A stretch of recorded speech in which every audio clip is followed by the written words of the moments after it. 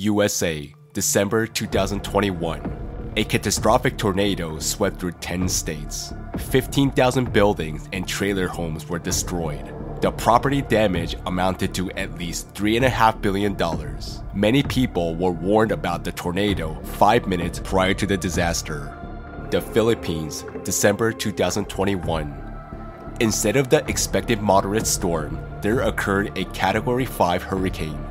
Typhoon Ray affected 10,800,000 people in 11 regions. More than 2 million homes were damaged. 427,000 homes were completely destroyed. 3 million people were displaced. The material damage amounted to more than $420 million. Haiti, August 2021. 7.2 magnitude earthquake. 690,000 people were affected and more than 137,000 homes were destroyed or damaged. Infrastructure damage amounted to about $2 billion. Malaysia, December 2021. 11 states were hit by severe flooding. More than 125,000 people were evacuated from their homes. Total financial losses amounted to almost $1.5 billion. Indonesia's National Disaster Management Board recorded 5,402 natural disasters in 2021. Climatic disasters occur in this region every day, making the area uninhabitable for people. All the countries of the Pacific Ring of Fire now find themselves in a similar situation. Over the past 10 years, climate disasters have caused nearly $3 trillion in damages. 220 million people have become climate refugees within the same period. Since 2010, weather emergencies have forced around 21.5 million people a year to move on average. In 2020, official figures alone put the number of climate refugees at 30.5 million.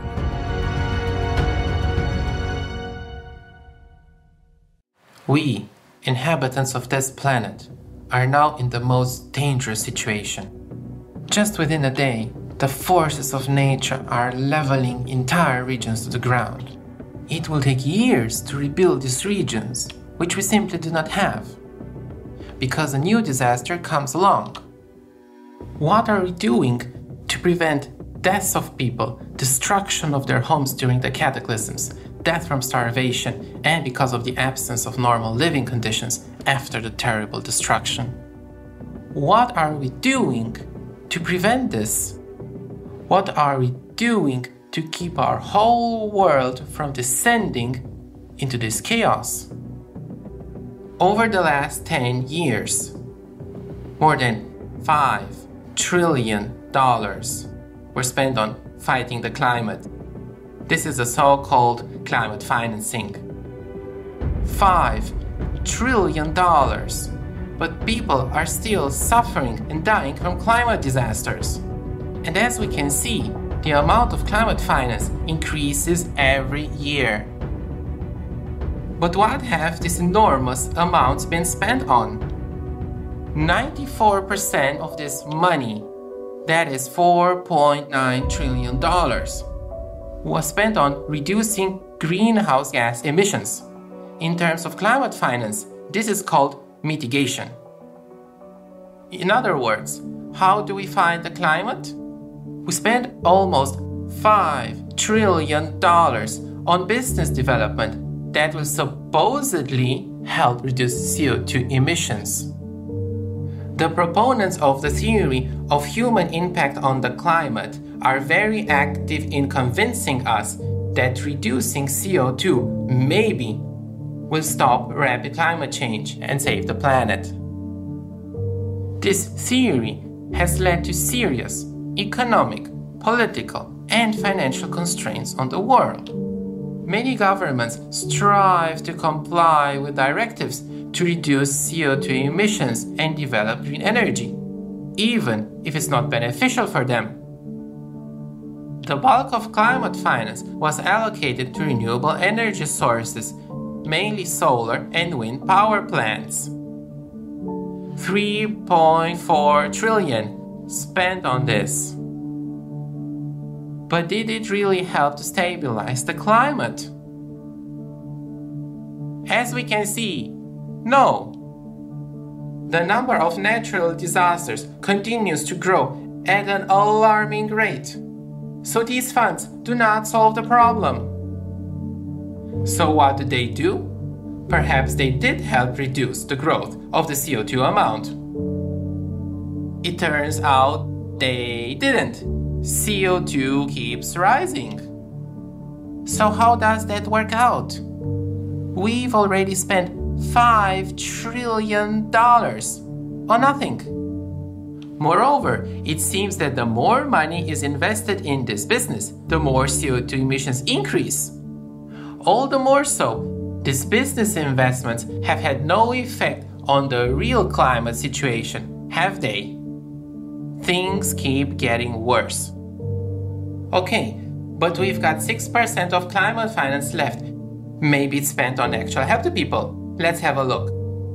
These funds were spent on so-called adaptation, that is, adapting to natural disasters that have already happened or to their expected consequences.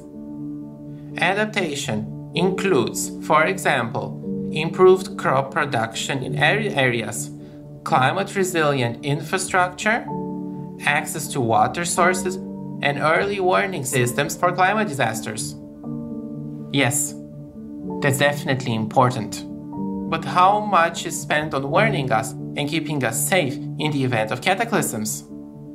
Only 1% of global climate finance is used to make us aware of the dangers in advance. Did the people in the US, the Philippines, Haiti, or Malaysia feel any effect of these adaptation measures?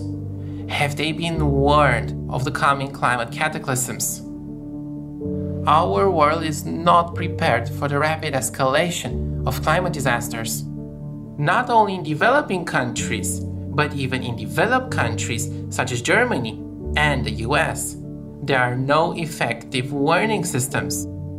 With an increasing volume of climate finance, we do not see climate stabilization, but we can see growing businesses and increased profits.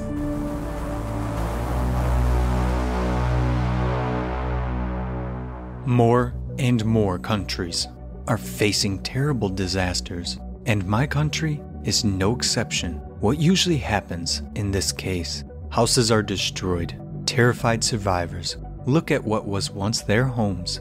Yes, rescuers arrive, and people rake through the rubble trying to find survivors. The first humanitarian aid arrives. Yes, at first, certain mechanisms work. People try to help, but what happens next? Who compensates people for their homes and everything they lost? Who helps them pay off a loan for a house that no longer exists? What help can they expect in 6 months, in a year? There was over $40 million gave to the state of Kentucky.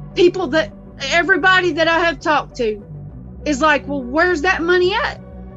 Where did that money go to? It was gave to Kentucky to help us, but we ain't seeing it.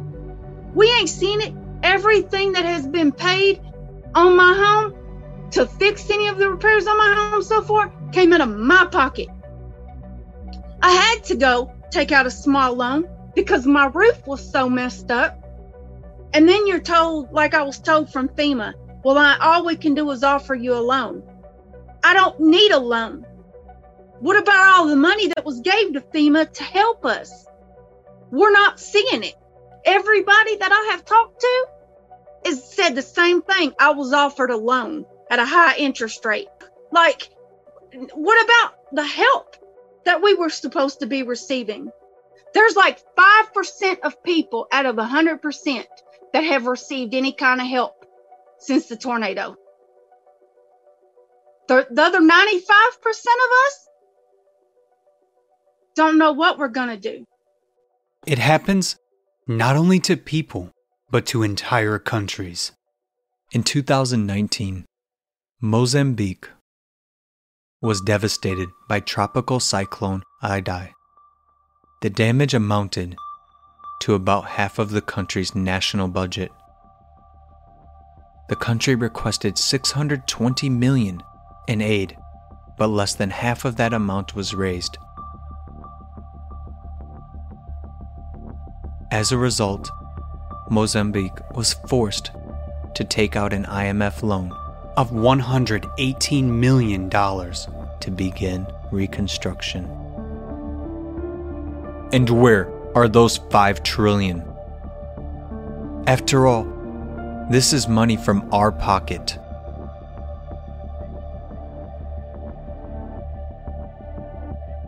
That's where it is really needed for temporarily resettlement of people, rebuilding homes, restoring infrastructure, compensating for what people have lost. But alas, climate finance does not provide for that. Countries have to solve problems with destroyed infrastructure, unemployment, lack of housing, and people's livelihoods on their own. Not only that, but they also have to pay the interest on the loans they took to rebuild after climate disasters. No one is going to rebuild their homes for free. People are left poverty-ridden and unprotected with no money, no housing, and no future.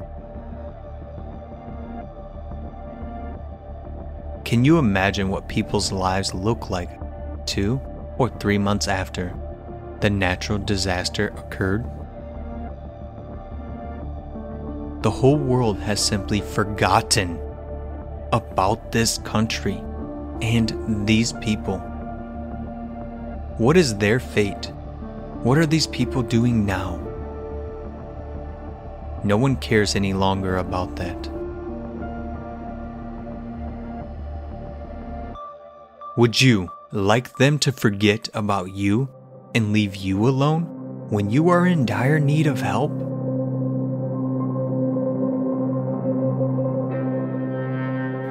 Should that surprise us? Alas, in our consumerist format, no one cares about my life, your life, or the lives of others. It's even okay to make profit from people who find themselves in life-threatening situations. All around the world, the number of climatic disasters is steadily increasing. More and more people are suffering from climatic disasters. Survivors are losing their loved ones, their homes, and everything they had. Meanwhile, from high rostrums, we are told that by the year 2030, the climate finance needs to be increased to $4,350 billion a year. That is 6-fold. And by 2040, up to $6 trillion a year. That is 10-fold. And in their theory, it would probably lead to some observable changes only after 2040. In other words, investments totaling over $90 trillion over 20 years, which is the size of almost the entire world economy in 2021, may or may not yield results. But we already know that not a penny of this money will be spent on actual help to people. That is, until 2050, we are offered to sit and watch our children die until we die under the rubble too. Just consider that figure. No, we are not being offered to invest this money into science, to build houses for the victims, or to help countries recover from the disaster. We are not being offered to build the climate resilient cities, to resettle people there from dangerous areas. We are simply being asked to put this money into business for the profit of a few.